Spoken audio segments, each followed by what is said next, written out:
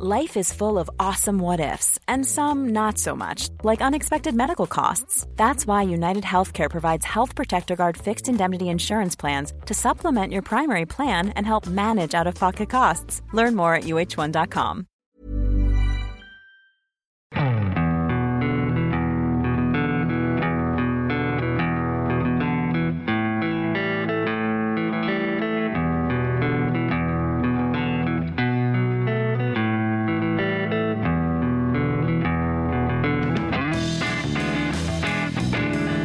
Hello and welcome to the Second Tier Podcast. I'm Ryan Dilks and I'm joined by the Dustin Rhodes to my Cody Rhodes. It's Justin Peach. Good day to you, Ryan. Oh, Justin, what an eventful few days. It's that time of year when my phone is buzzing constantly because of Twitter notifications from Fabrizio Romano, John Percy, etc. And I've been struggling to cope with all the business that's happening in the Championship. Having said that, it's provided a nice distraction for what has been a traumatic couple of days for me, if I'm being honest. A traumatic couple of days, Ryan? What's going on? Tell me. Tell Uncle Justin, come on. My poor little puppy, still just a baby in my eyes. We took away his manlyhood this week. Oh. We've chopped his knackers off, and Jesus. He has not been a happy little lad. Of course he hasn't. You've taken away his manhood, if you like. Don't get me wrong, you know, we can all be a bit protective of it naturally, but you know, the poor sod, he's lost his testosterone. Yeah, he's not thanked me for it. Every time I look at him, he is looking up at me like, "Why have you done this to me, Father?" And it's I feel bad. I feel extremely bad, Justin. How is the other half feeling? Is she as sympathetic, or is it just it's a man-to-man thing, isn't it? No, I think we're both in bits over it, to be honest. Oh, yes, wrong choice of words. but not intended. Talking about bits.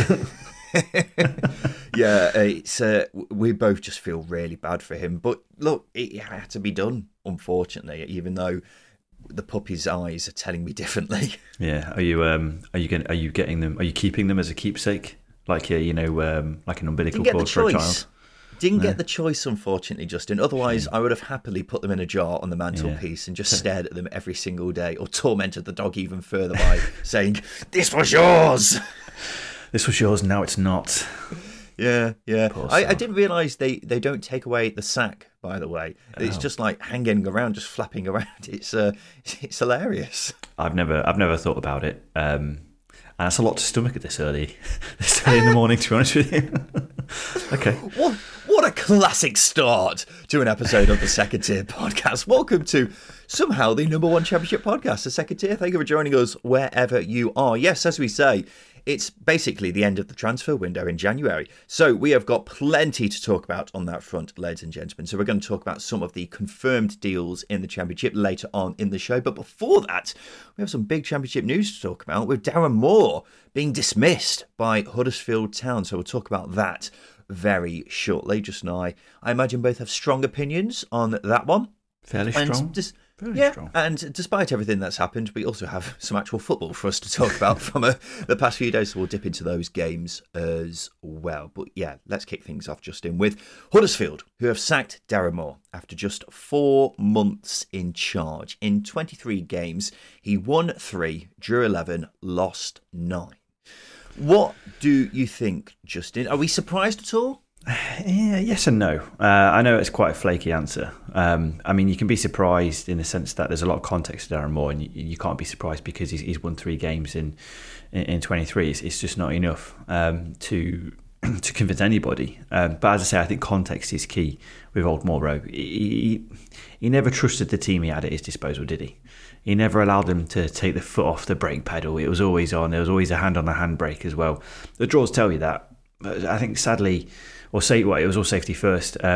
He bubbled up the team. And I think as well, if you look at Darren Moore closely at his career as a manager, he was a guy that, to be fair to him, he relied heavily on players who produce quality.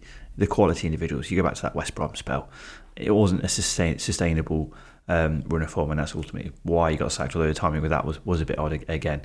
But he made Huddersfield a steady side. He waited for the quality to come through, but unfortunately he doesn't have it at his disposal at Huddersfield. Well, that's one of the reasons why I think it's a ridiculous decision, to be honest.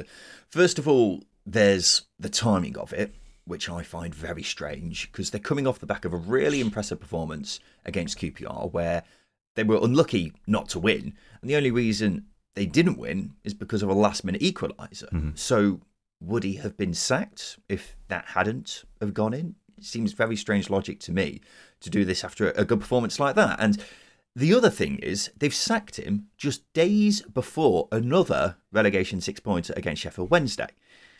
It's one of your most important games of the season, and unless there's a dramatic change in the next 24 hours or so as we record this, the person who's going to be in charge for it is the club's academy manager, because all of the other first-team coaches left with Darren Moore. Mm-hmm.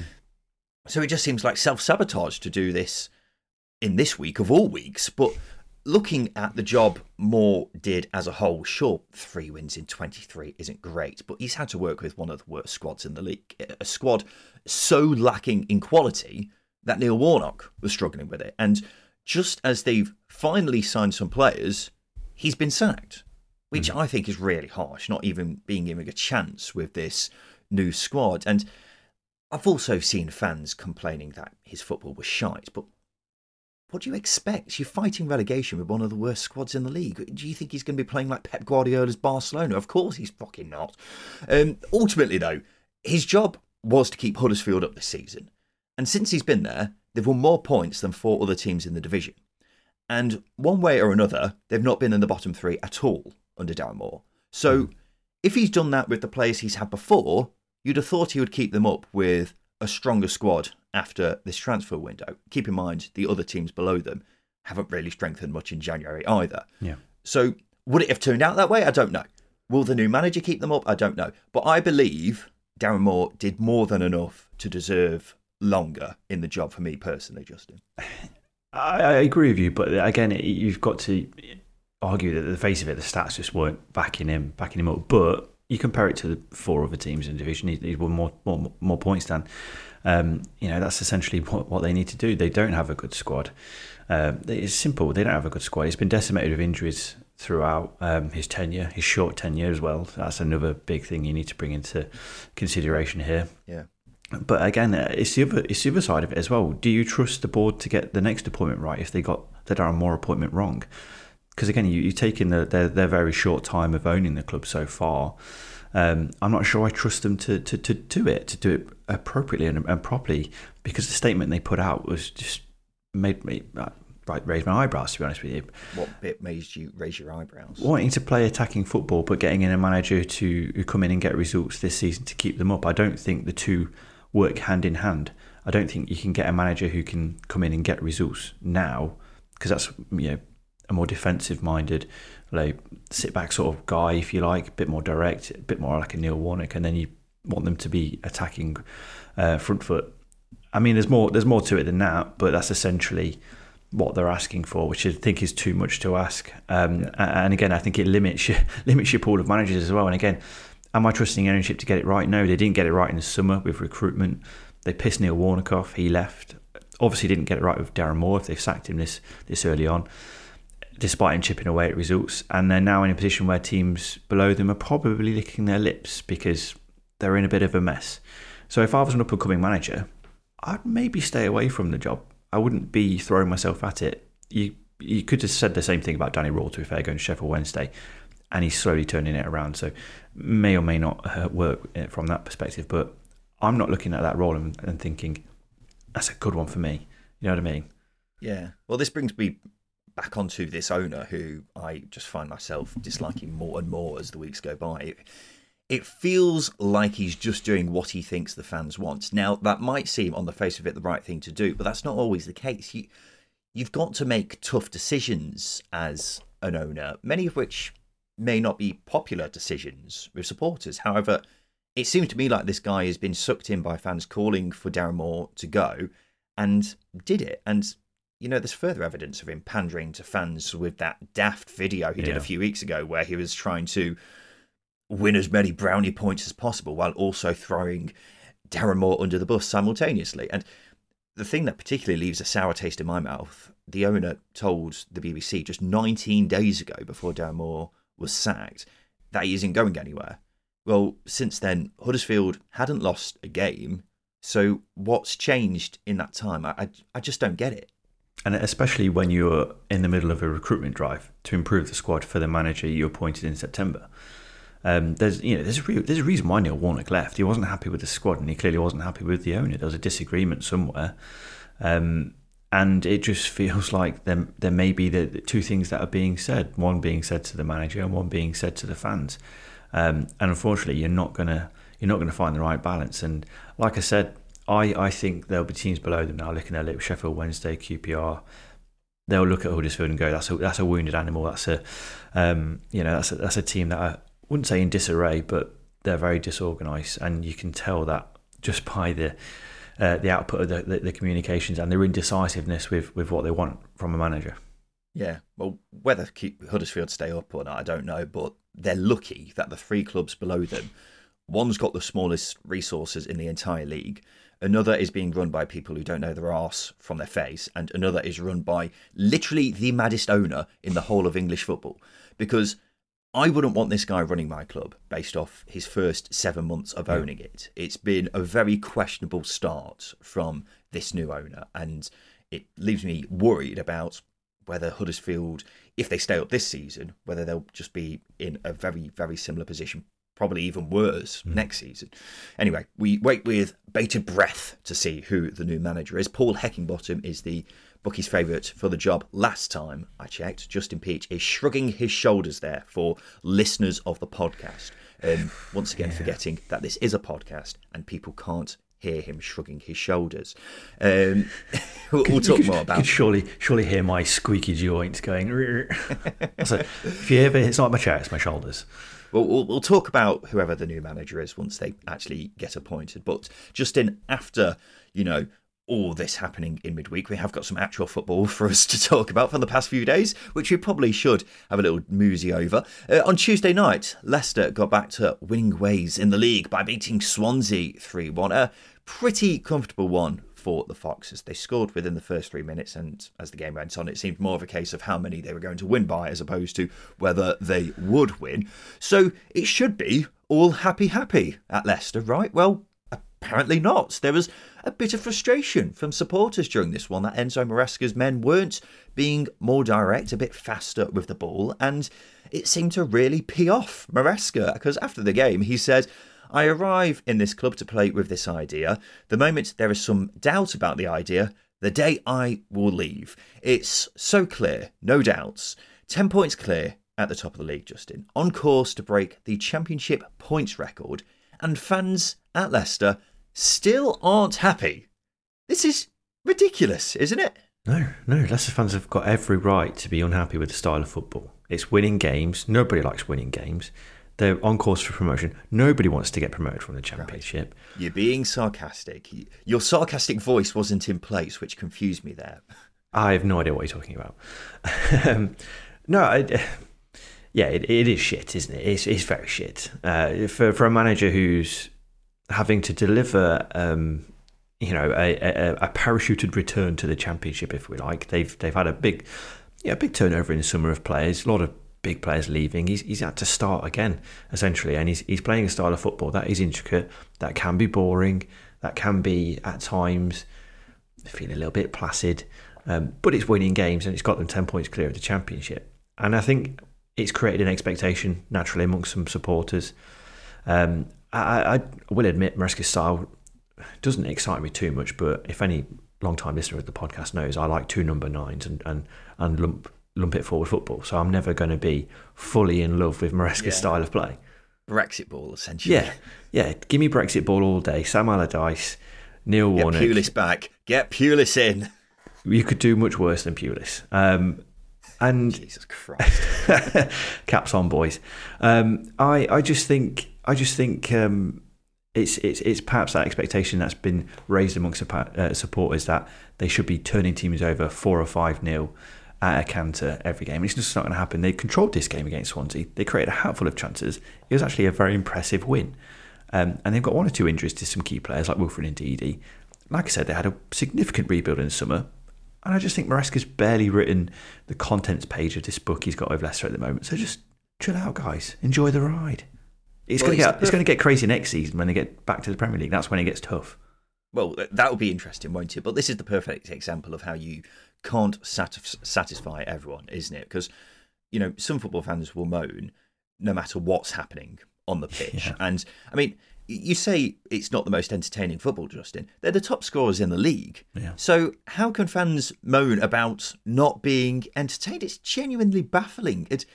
For me, Leicester fans should be savouring this season for all it's worth. I know they've had some pretty exciting seasons over the past decade, but how many seasons over the next decade will they get where they're just spanking everyone?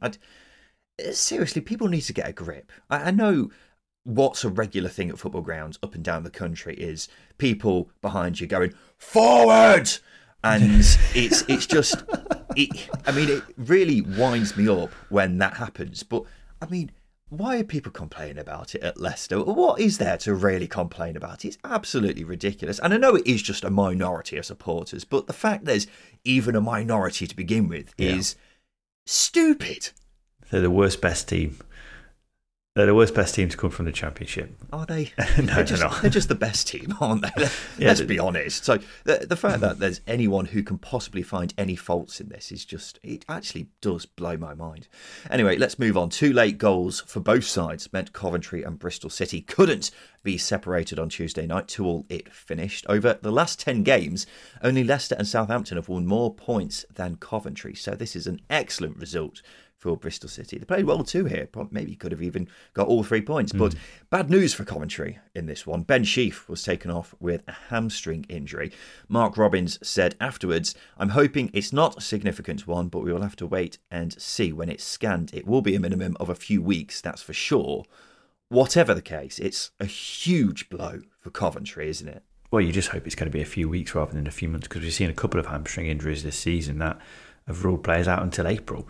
You look at George Hurst, for example, and it can really derail the second half of the season. I think the only thing you can really take positives out of it is this news has come when there's still a bit of time to come in and bring someone in to fill that void essentially from Ben Sheaf potentially. But they do have depth in central midfield, which I think is a positive. Obviously no one of Ben Sheaf's quality or skill set, but they've brought in Victor Torp, Josh Eccles is there, Liam Kelly as well, I'm probably forgetting 1 or 2 more, Jamie Allen. They do have depth in central midfield, which is a positive. And obviously because they play the 4-2-3-1 now, they're a little bit more compact in midfield, so there's less need to essentially have a big energetic ball winning midfielder, because they've got a more compact system. So that's the only sort of positives you can take from it. But whatever the case, it will be a huge blow, because you only have to go back a couple of episodes to tell you how highly we rate Ben Sheaf. So him being outside, any player is going to miss their best players. Yeah, well, for me, he is Coventry's best player, and this is the thing which could derail Coventry's great form, because they have been excellent recently with loads of players stepping up, but Ben Sheaf is the one who knits it all together. He's the heartbeat of this team. He is to Coventry what Tofu is to Justin Peach, you vegan bastard. But I said it recently, he's the best all-round midfielder in the league. So this could be a major blow. Hopefully it's a matter of weeks, not months.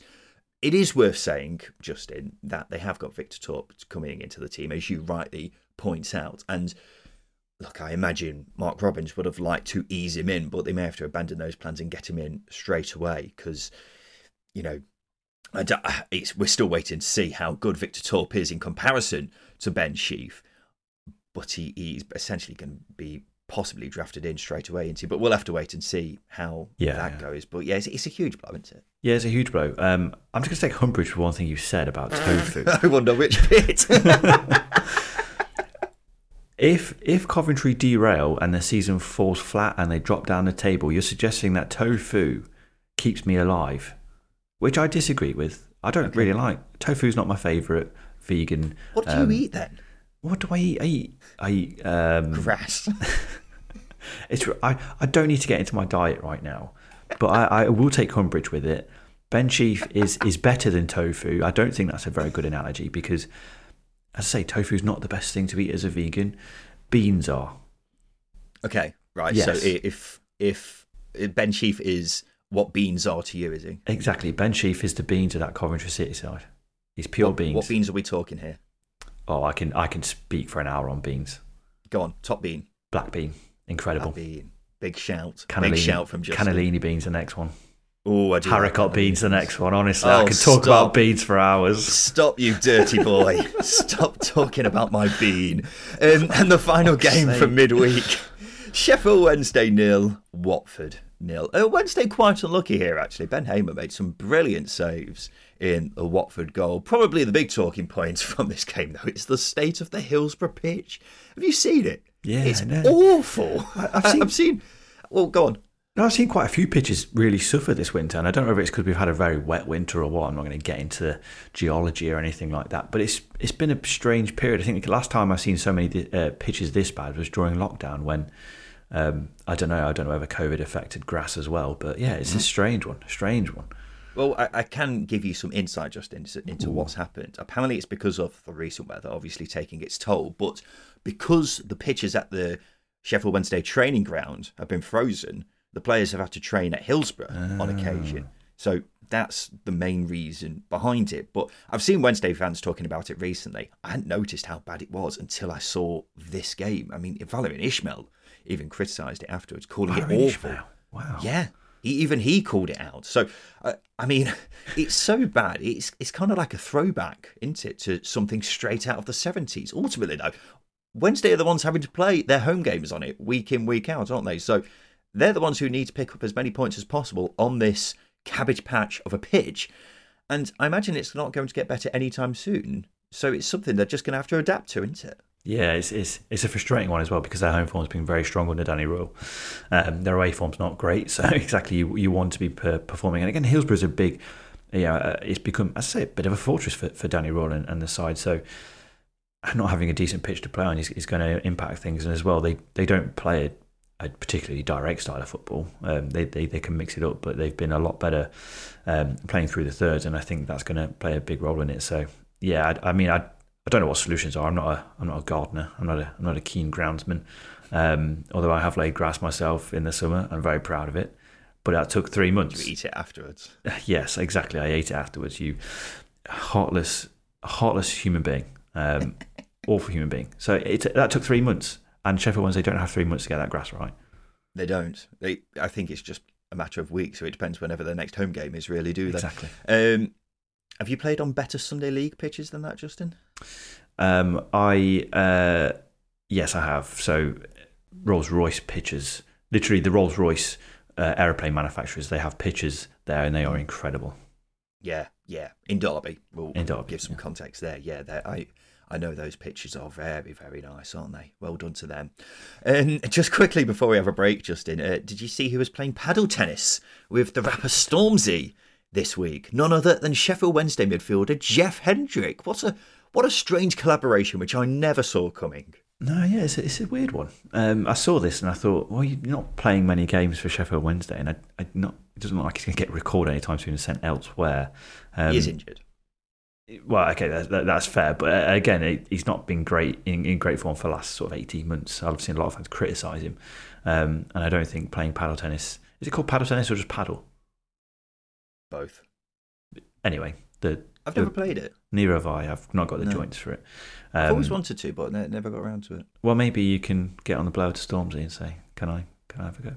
Maybe, but Justin, if I did, I didn't want to start playing and get way too big for my boots. I don't know that reference. It's a Stormzy song. Do you know any Stormzy songs? The one where he says "fuck Boris Johnson." Yeah, that one. Yes, good. Yeah. If Stormzy walked into this room right now, where you are, would you recognise him? I'd be surprised because my house is locked, so that would terrify me. Someone's just walking into my house. And it's Stormzy of all people, with Jeff Hendrick with him as well. In tow. That would freak me out, to be honest with you. I'd love to see it happen, though. Anyway, Justin, let's take a quick break. After that, we'll talk about some of the latest transfer deals in the Championship.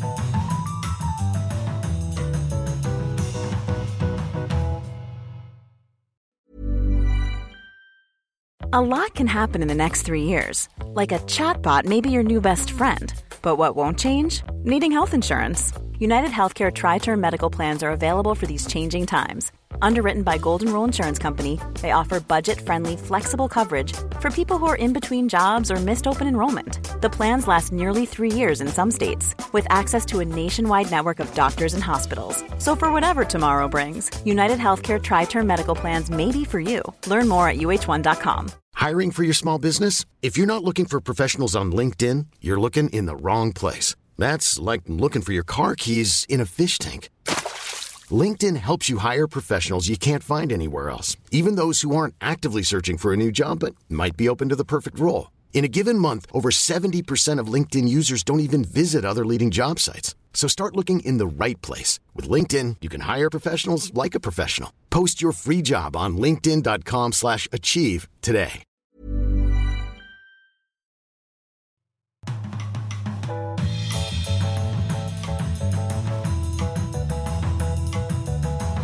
Welcome back to the Second Tier podcast. So it's now time for us to talk about some of the latest transfer deals in the Championship. And these are just some of the confirmed deals for now. We'll have more confirmed transfers to talk about in the Friday preview show, because obviously it's deadline day, isn't it, today, when we're recording this, Justin? So plenty for us to smooth over there. But we'll start off with Southampton. And they have let Carlos Alcaraz go on loan to Juventus. There is reportedly a option for Juventus to make it a permanent deal. Justin, what do we think of this? It's not really happened for him in the Championship. Undoubtedly a very talented player, but we haven't seen the Carlos Alcaraz that we saw in the Premier League, really, have we? No, I don't think Russell Martin's really trusted him to deploy him in his system. And you've seen that with his game time. He's had it. Impacts at times, but nothing consistent. And again, if you're pushing for the top two, then you need a player who's going to really, really come in and light things up. And as you say, Alcaraz hasn't really done that. That Panenka penalty feels like a long time ago. But it's just, moments like that where you probably needs to mature a little bit. And I think it's a good deal from a Southampton perspective, because he's probably on a fairly decent wage, and they get the possibility of getting a significant fee for him in the summer as well. So I think it's one of those moves that probably works out for everybody, and Southampton can go out and strengthen the side, in which they probably will do over the next day. Yeah, well, I imagine he's on a fair bit as well. So, get him off the wage bill, get a load of money for him in the summer. Everyone's happy then, aren't they? So, especially if he's not playing. I've been a bit surprised about how little he has played.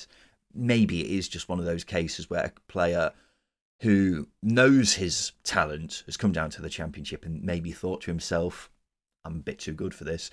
So, hasn't really put in the effort that Russell Martin has desired. So, maybe it's down to that, or maybe he's just had his head turned from some big clubs sniffing around him. It could be any one of those factors, but it seems like it's hard to turn down Juventus, isn't it? As well.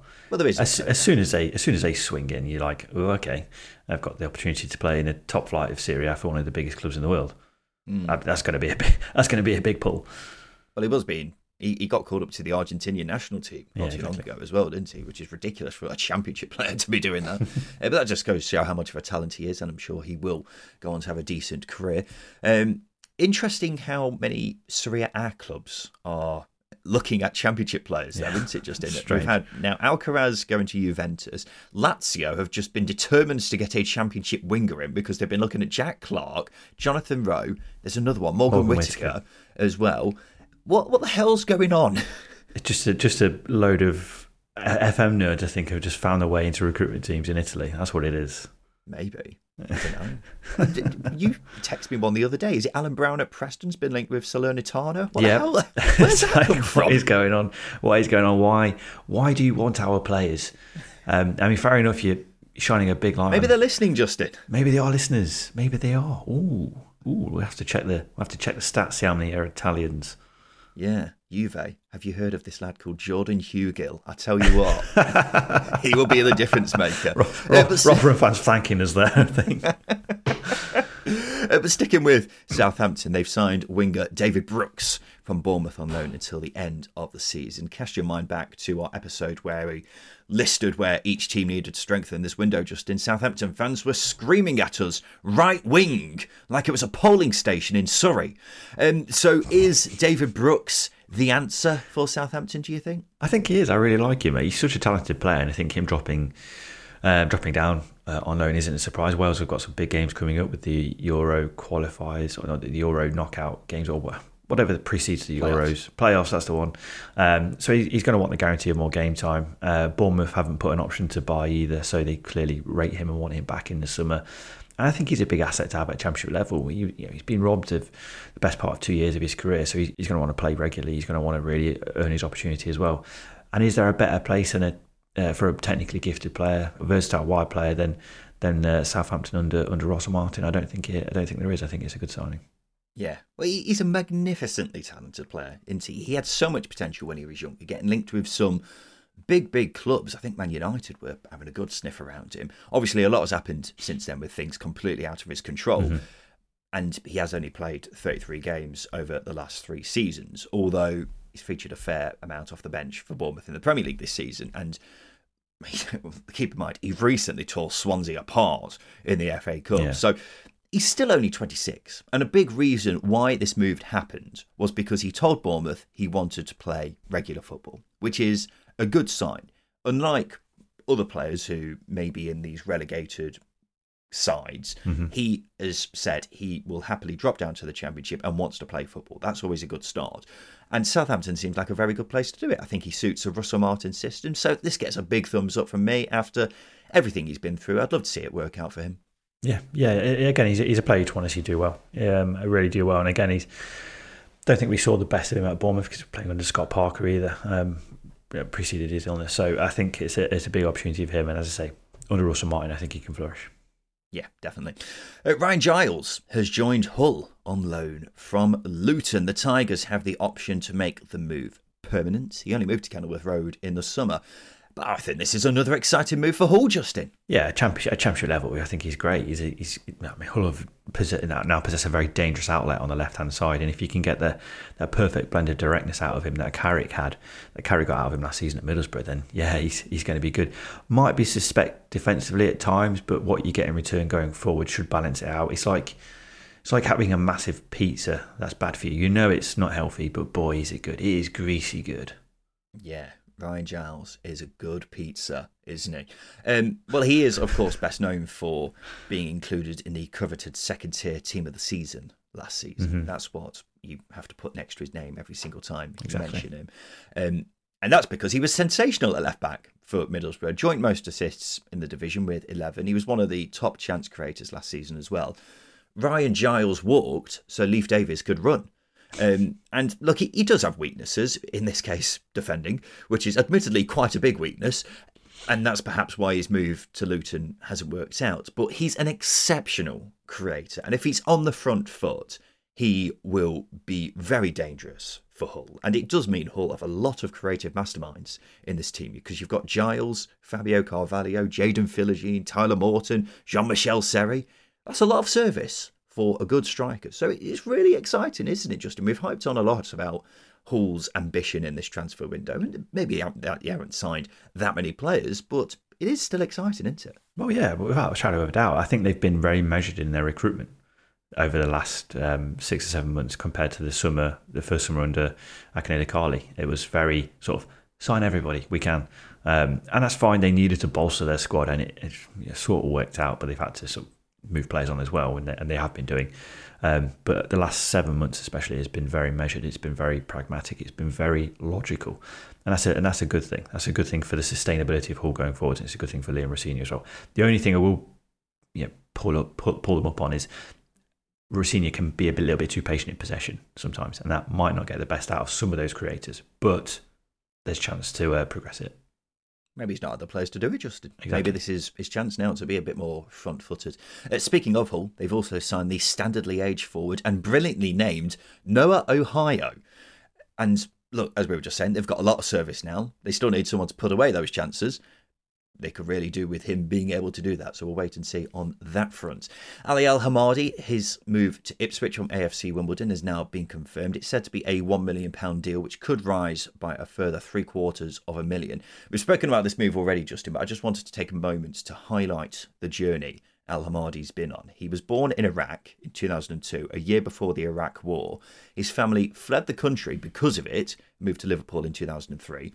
His father was jailed after protesting against Saddam Hussein, probably the only time he's ever going to get mentioned on this podcast, and then moved to the UK later than the rest of his family, like a good year or so afterwards. And then in his professional career, he was at Tranmere, left to go to Swansea, but was released, was rejected by Derby, Justin, joined Wycombe, where he barely played, and then he was on loan at Bromley in the National League as recently as a year and a half ago, and then moved to AFC Wimbledon in League Two, where he scored goals for fun, and now he's potentially a matter of months away from playing in the Premier League. What a journey that is, and he's only 21. It's a great story, and I hope he does really well at Ipswich. Moving on, Liverpool defender Nat Phillips has gone to Cardiff on loan for the rest of the season. The Bluebirds have also signed former Bristol City striker Famara Jeju. What a throwback, Justin. We love a bit of Famara on this show, don't we? Fucking too right. I went on his Wikipedia expecting to see a 35-year-old man, but he's 31. He's in his prime years. Come on. I'm well behind this move. And you just hope that he gets a service, because he's... I know we're having a laugh, but he is a very, very good forward. Is he? He is. He's a bit chaotic in the box, but he can be a consistent goal scorer. You are blinded by big shithouse strikers. Yes. Jeju does fit into that. Yes. He ticks all my boxes, and that's exactly why I'm throwing far too much confidence behind him. I'm not sure you'll be saying that in a few months' time, but I forgot about Jeju, so it's good to see him back in the Championship. But speaking of big shithouses, Justin, you like your big shithouse centre-halves, and that means you must love Nat Phillips, mustn't you? I do and I don't. He's 26 years old and he's still getting loaned out by Liverpool. I find that very, very bizarre. He's being treated like an up-and-coming youngster. He's going to be loaned out by Liverpool by the time he's by his 35. But he's a solid defender, wins a lot of aerials. I think alongside Gutas and Mark McGuinness, if Bullock wants to play a back three, I think that's a very, very, very tall defence. Very good for a mid-table push. But the fact that Nat Phillips has had such a bizarre career up until now, he's not played over 100 career games, and he's 26 years old, I think, he's just a peculiar man. Is that right? I never knew that. Yeah. That's a great start. He has had a strange career, isn't he? And I don't think anyone knows for sure just how good Nat Phillips actually is, because he had that rather bizarre spell where he was playing regularly for Liverpool, didn't he? Because of they had no defenders. Crisis. They had zero defenders. They had no choice but to play Nat Phillips. Yeah, that was a good couple of years ago now. And then he got linked with loads of Premier League clubs off the back of that, but no one actually signed him. Mm-hmm. So he went on loan to Bournemouth, which went well. He did quite well there. But then he essentially had a season off last season before going on loan to Celtic earlier this season and barely played. So who knows really if this is a good move or not, because as I was alluding to, I don't think anyone knows how good Nat Phillips actually is. And the most peculiar thing perhaps for me is I was of the opinion that Cardiff had other positions which they needed to strengthen far more than centre-half, which just makes this even move a bit more curious. But it won't hurt having an extra option there, I suppose. No, and you've got Mark McGuinness, Gutas, Nat Phillips, Jeju. Keon Etete is quite tall. I'm seeing a shift that I like. God, get the big boys on. Justin Pulis. That's the road you're going down. A couple of facts for you, Justin, about Nat Phillips that I didn't know. He's the son of Bolton legend Jimmy Phillips. Never knew that, but quite interesting. And he's going out with the daughter of a famous rock star. Can you guess who it is? A famous rock star. I think your definition of rock star might be different to mine. Is that rock star English or American or what? English. Sally Phillips. Who? Oh, Sally Phillips is in Alan Partridge. I don't know. Right, okay. No, you're wrong. He is going out with the daughter of Liam Gallagher. Oh. Okay. Thanks for that, Justin. Great feedback.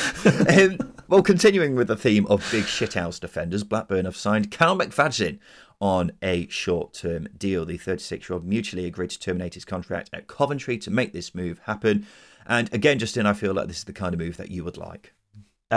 Yes and no. I maybe draw the line at some point.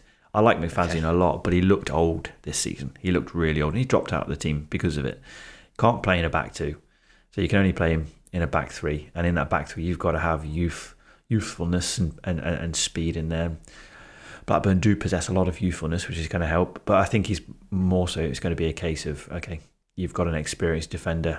It's going to help manage games potentially in the later stages of them when Blackburn might be ahead. So, yeah, it's one of them where I think on paper it's probably a good signing, but in theory, practically, probably not. Well, my catchphrase for Blackburn this season has been, if they could defend, they'd be a half-decent team. So getting in defenders to kind of repair the fragilities they've had at the back this season it makes sense, doesn't it? Is Cal McFadzean still good enough at this level? I'm not too sure, but, it makes sense, I suppose, on a short-term deal. So why not? And the final bit of transfer news, which we'll talk about, Justin, is Sunderland, who have signed defender Leo Hjelde from Leeds United on a permanent deal. The Norwegian was on loan at Rotherham last season, but has only managed 46 minutes in the league for Leeds this season. I am curious about this one, Justin. He was decent at Rotherham, and then it's a strange one with Leeds because they've been crying out for a left-back, which is why they've played Sam Byram there all season, but they have a left-back in Hjelde and just never played him. So I don't know if that says something about how good he actually is or whether Daniel Farke just doesn't fancy him. A strange one. Yeah, I think it was just a case of Daniel Farke just didn't fancy him. It was the same with Cody Jarmy. They both struggled in the opening. I can't remember which game it was now. It was at the start of the season.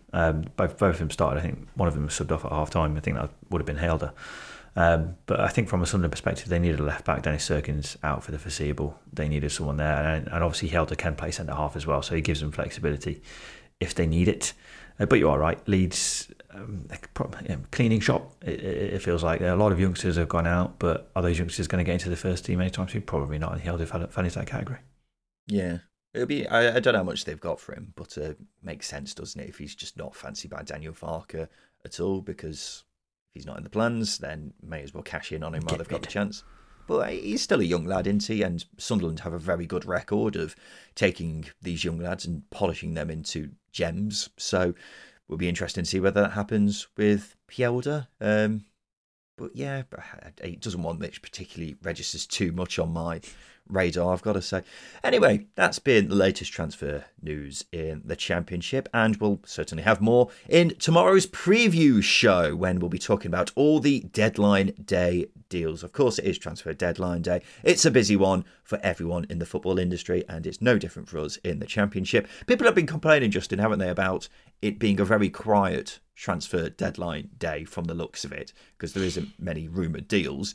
Not in the Championship. The Championship is jam-packed, isn't it? So tomorrow's going to be a busy one. We say it's jam-packed, but it's been jam-packed in the last week. It's been quiet for the first two-thirds of the window so far, and then it's just lit up. So be more organised, football teams. Be more organised. No, I love it, Justin. I love the chaos. No, I like steadiness. I like to take it easy. I like to be relaxed. Justin, this is the Championship. You're in the wrong job if that's the case. Fine, I'll go to a Premier League podcast. No one wants you in the Premier League. On that note, this has been the Second Tier Podcast. We'll be back again tomorrow with the preview show, where we'll be going through the deadline day deals, as well as looking ahead to the games at the weekend. So we look forward to seeing you then. This has been the Second Tier Podcast. I've been Ryan Dills. I've been Justin Peach. And a big thank you for listening.